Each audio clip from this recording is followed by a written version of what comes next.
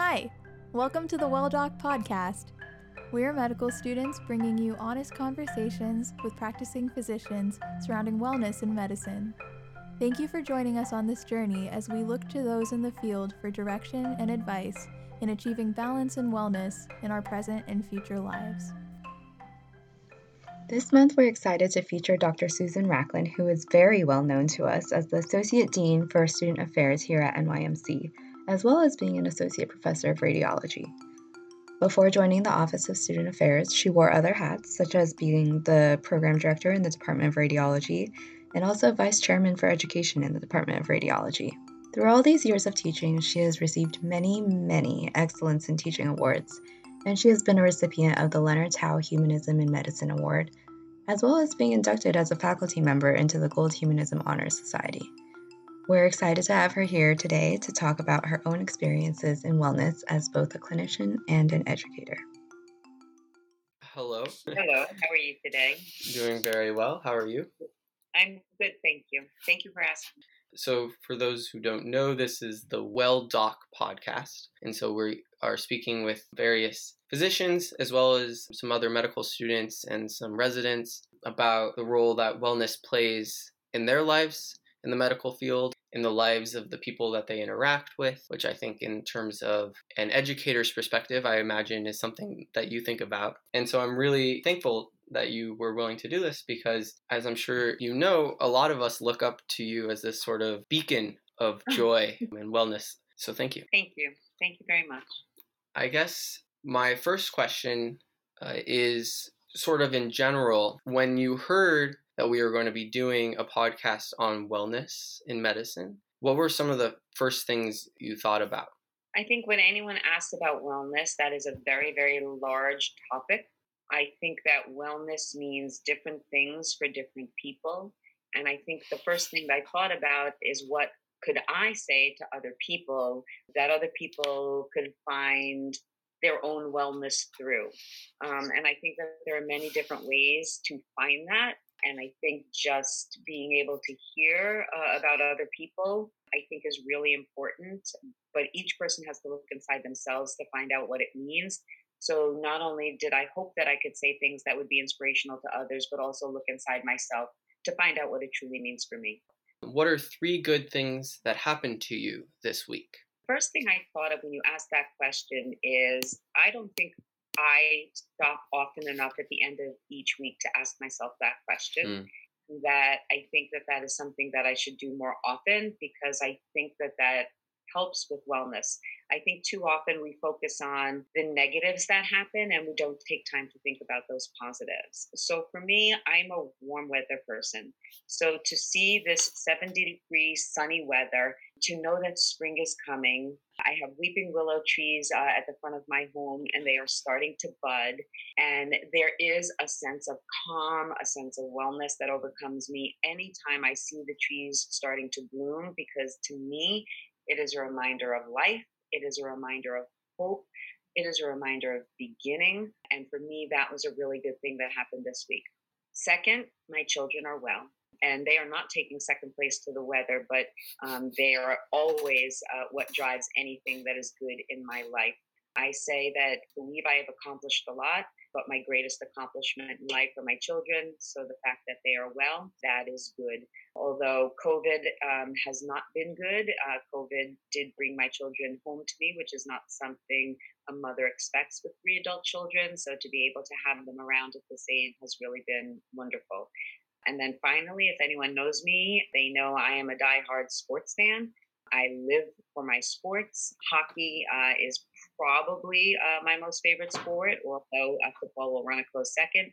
And my New York Islanders are in first place, and that is a really good thing. That happened this week. Then the second question that we ask is if you could tell us a little bit about what wellness means to you. Sure.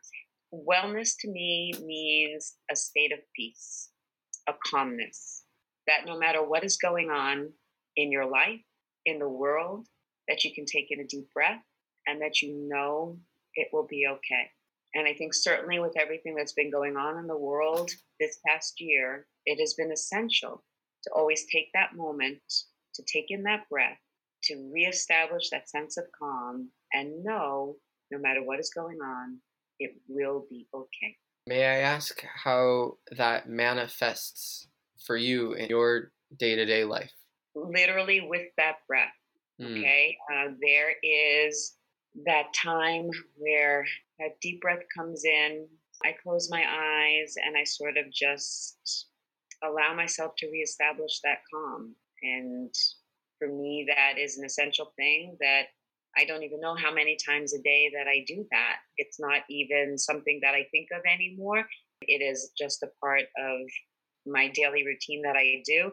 I just had meetings with a lot of third year students as they are thinking about progressing to the fourth year. And I don't know how many breaths we took during the course of these meetings because it was with them, okay, let's take in a deep breath and let's just let it out. And maybe it's my years of being an aerobics instructor and sort of establishing that place. Maybe that's where that came from at some point.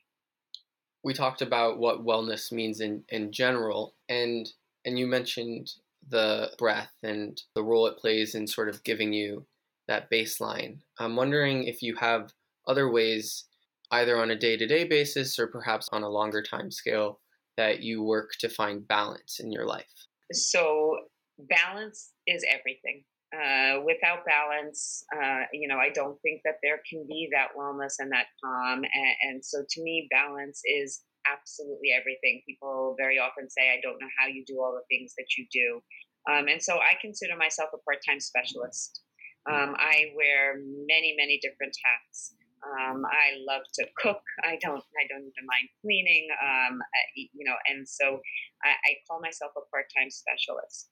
And I think the key to finding balance and the key to being a part-time specialist is when you are wearing that hat, the person that you are with must believe that that is the only task and job that you have. And you have to be in that moment and you have to live in that moment. And at that moment, it can't be all the other things that you have to do. You have to be in that moment. When I am with my children, they know that I am their mother. They know that that is my job. And in fact, I think it was actually, a really long time before they figured out that I was actually a physician. I think that really is the key, to making sure that you have that balance is to truly live in that moment, to make sure that you are fully devoted to the people that you are working with.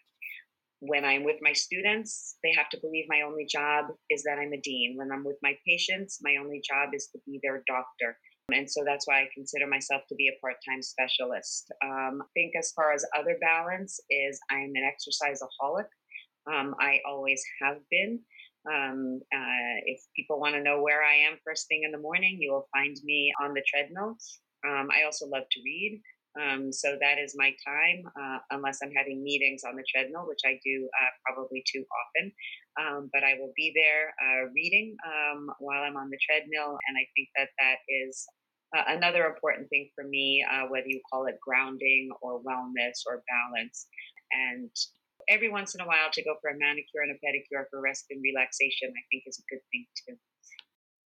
Do you think that your ability to be in the present moment and to make the people that you're with feel as that moment is the only moment, do you think that that's an intrinsic capability that you have, or is that something you've worked on? I think that it has to be somewhat both, but I do think it has to be worked on. And the word that I would use is to be able to compartmentalize.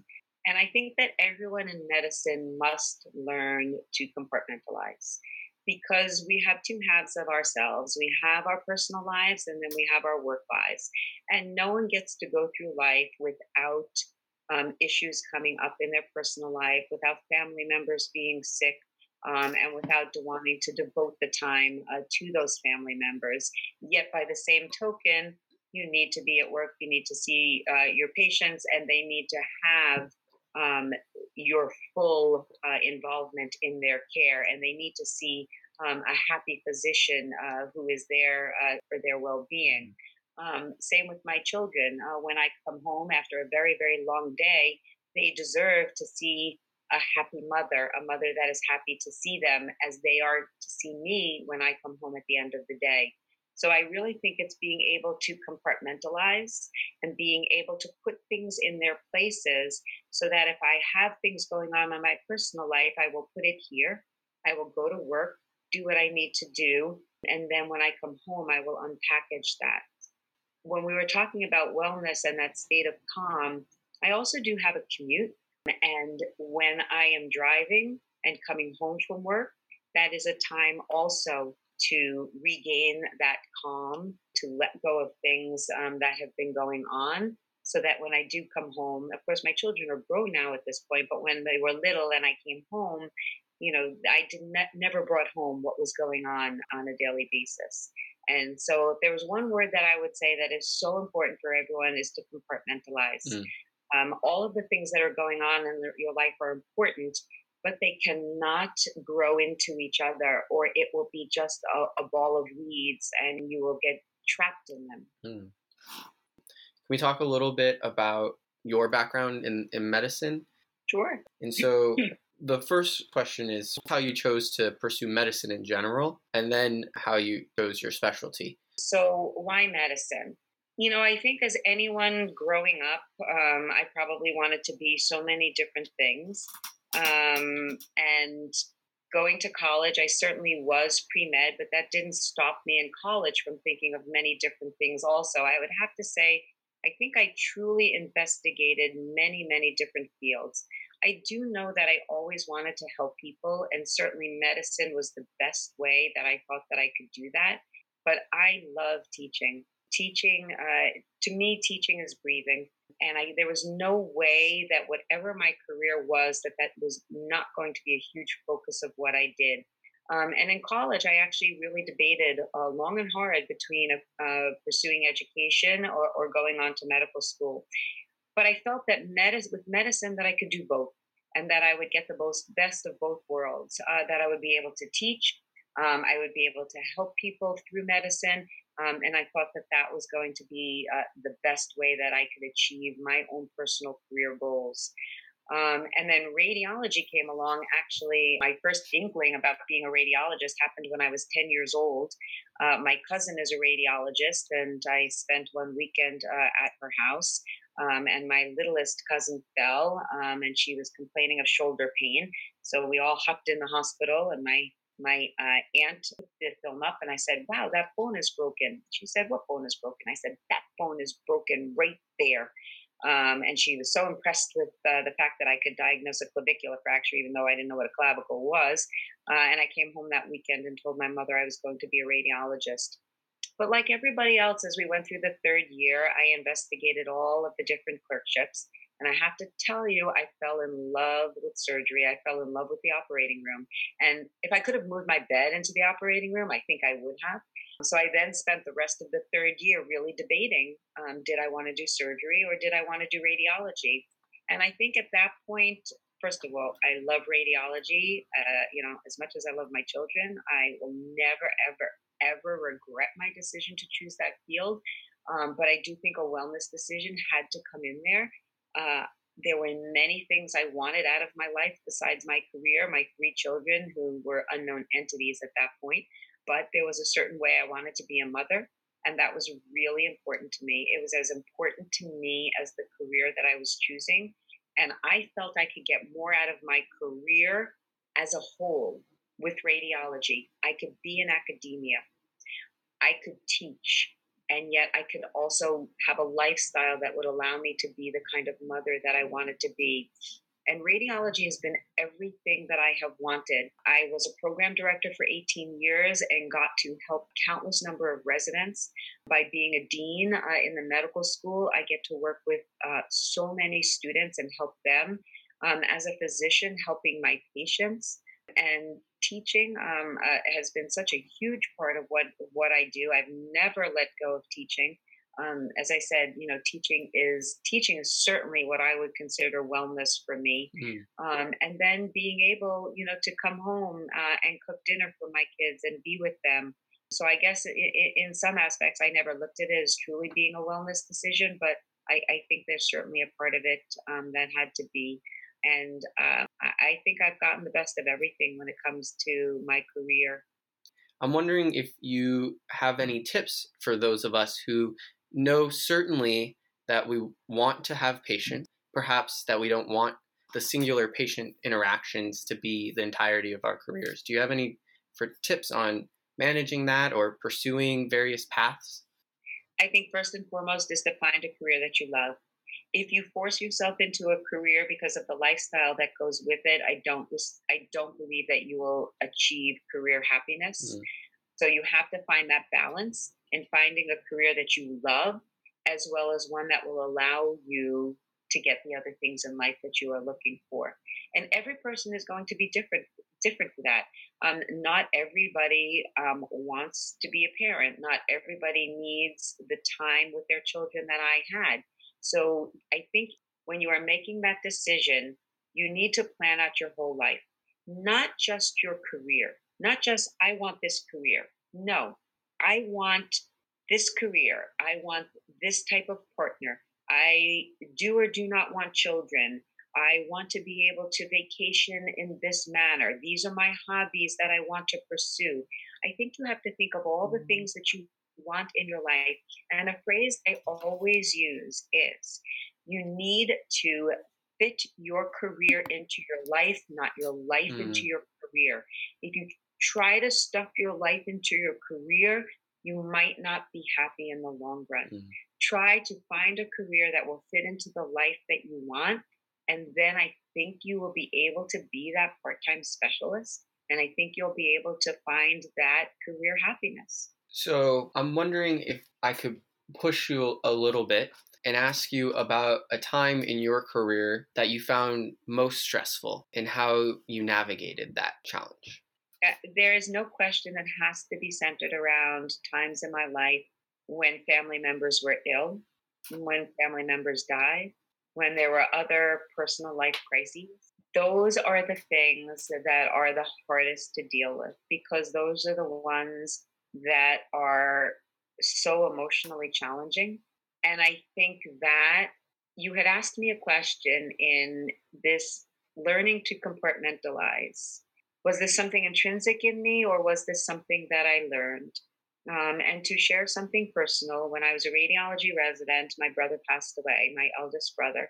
And it was around the time that I was studying for my radiology boards.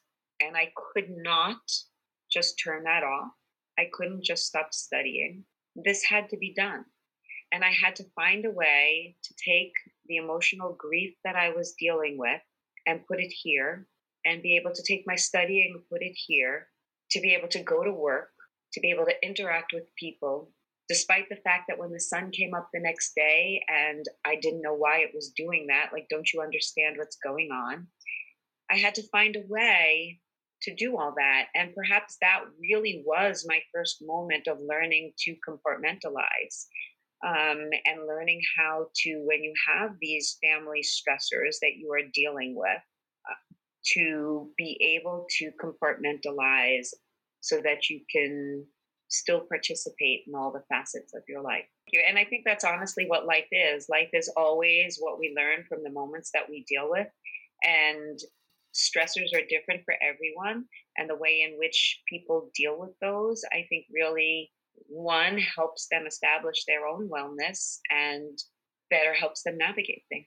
So you mentioned that one of the most important things is finding a career that you love, as well as making sure that it fits your life as opposed to your life fitting your career. As someone who is very much looking forward to the beginning of my clinical education, I'm wondering if you have any tips for people who are in pursuit of finding something that they love. Throw yourself into every single third-year clerkship with vigor, excitement, and looking at it as a possible career. You never know what it is that you will truly wind up wanting to do. You never know when the perfect career is going to be right in front of you. And if you don't just try everything out, try everything on, you just have to give everything an opportunity.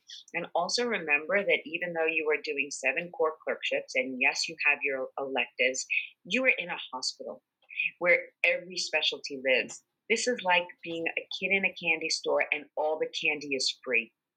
Go and try you won't get sick. I promise you won't get sick. Go and eat every bit of candy that you can. When your patient goes to ophthalmology clinic, go with them. When they go for rehab, go with them. When they go to the radiology department, of course, go with them, because that's the best place there is.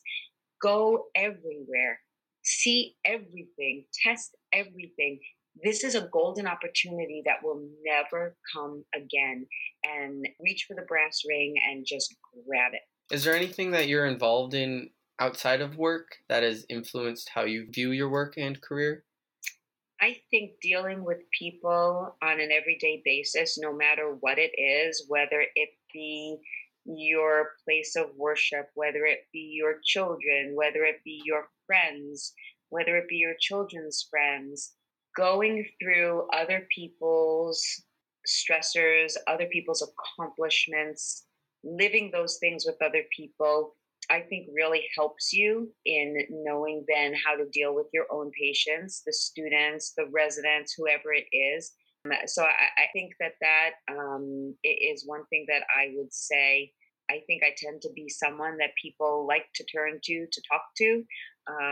And certainly in my own family, it's always, oh, call Susan, Susan will take care of it. I'll talk to Susan about that. And I think that those are things that I would say that really helps me dealing with my patients, dealing with students, and just trying to help others.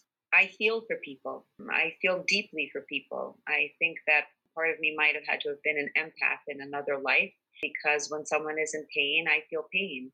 And I think those things, enable me to do my best at helping others, which to me is why I did this in the first place. It's why I went into medicine. It's why I became a program director. It's why I chose to become a dean, to help others. And I don't know if that was really an answer to the question, but it's what I thought of. So the person that I interviewed previously, he is in his 4th year of medical school at UCSF, and he's going to be a pediatrics resident next year at Stanford. He just, as you know, just found out in the match. And we had a very poignant conversation about sort of the systemic challenges in medical education towards the mental health and well-being of medical students. And I'm wondering if you had anything that you would like to say about that as your role as a dean. Certainly. When I was a student, when I was a resident, this was not discussed. To be able to know that this is not only something that is discussed on a regular basis, but this is something that medical schools care about, that our students are going on interviews, and not only do they not have to ask, but residency programs are offering up what they do for wellness, to me is such a marked change, and such a recognition of the fact that we are human beings. We feel, we have emotions. We need to be recognized for who we are outside of that doctor in the white coat. And the fact that that is now truly, openly, and honestly being recognized and being welcomed, I think is something that is very important. I think we have a long way to go, but the fact that it is here, I think it is here to stay. And I think it will only get better from this point forward. If there was one challenge that you think should be addressed on a systemic level, or some sort of change that you'd like to see, is that something? I think the first thing that I would say would be for everyone to go inside themselves. We are people that put an enormous amount of pressure and an enormous amount of stress on ourselves. And we probably make it more difficult than it needs to be. We worry about everything. We want to control everything, rather than letting things proceed and letting things happen and knowing that things will work out. What I tell students when I meet with them is stress is going to find you. No matter what you do, no matter where you go, stress will find you. Don't invite it in before it's actually welcome. And I think it most important, if students could not bring stress in where it is not welcome, I think that in and of itself will help an enormous amount. I could go on and on about where I think facets could change, about ways in which I think The application process could be improved. The match process could be improved. The residency training process could be improved. But the other thing that I say is currently this is our system. We have to work in our system. You should be the change you want to see in this world. You should try to make things better. But by the same token, you can't get stressed out by things you can't change. And if this is the system that you are in right now, you have to find a way to have well-being inside that. The stigma around mental health, around seeking a therapist, seeking a psychiatrist, utilizing medication help, I do think that that is getting better and better and better. We have a long way to go with that. But I will also remind people that therapy comes in so many different ways. And you have to remember that therapy comes through exercise. Therapy comes through moments of inward thinking, talking with your friends, even just sometimes talking to the person that's in that mirror. But I think that therapy can come in many, many ways. But the fact that it is also being openly welcomed now, I think is so incredibly important. Our penultimate question is, if there was one thing you could tell yourself as a medical student, what would it be? You're making the right decision. As I told you, I had great debates over things that I wanted to do. And I think that everybody worries immensely about that. And I would like to go to the college student that I was and say, you're making the right decision. And the medical student that I was and say, you're making the right decision. Move forward and it will all work out. I will say, as step one looms its head in my life, sometimes I wonder, but I do think it remains. And as someone who has been through that myself, I understand. And all I'm going to tell you is you need chocolate because it releases endorphins. You need ice cream because it makes you happy, and you need all those little things around you as you are preparing for step one, because it is a challenging time, but it is worth it in the end. And final question is, if there is anything that I didn't ask you about that you wish I had asked. I think that question would be, what does the future hold? Because although I've had a significant part here, I hopefully still have a significant part here. I love to work. I love what I do. And I would like to continue with that. I love to help others, and that I can help others achieve what I've achieved, find the right path for themselves, and find a path to happiness. Because at the end of the day, that's really what it's all about. And you started by asking 3 good things that happen. I think people can't forget to find those little kernels of happiness for whatever that might be. So for me, it's what does that future hold? I have 3 adult children that are embarking on their own careers, and I'm curious to see where their lives will take them. And I'm always curious to see where all the New York Medical College students will go and wind up. So for me, it's what does the future hold? And as I said, those trees are budding, and that is a sign of life and hopes. That's what I look at this time. That's what I look towards. Thank you so much for this wonderful conversation and for talking with me today. I certainly gained a good perspective and feel a little bit brighter after our conversation. Though I must admit, the sunny days are pretty great in and of themselves. You're and I have not gotten any vitamin D today, so as soon as we finish, I will head out and make sure to take some deep breaths in the outside world and gain a little vitamin D. Amazing. And I do thank you for asking. Yeah, I think one last thought is I would like to challenge both you and everyone who listens to this, which is hopefully the entire school. Okay. Give or take. I would like to challenge you and everyone else who listens to do 1 week of tracking 3 good things at the end of the day. And if you want an extra challenge, it would be to not repeat good things. So let's see how long my Islanders stay in first place for that one. Okay, perfect. Thank you again for Dr. Rachlin for how much she invests in us students. Thank you, Justin Nathan, for such a fantastic interview. And also thank you to the entire Wellness Committee at NYMC. I'm Wilson Zhang, the podcast editor. And until next time, stay well.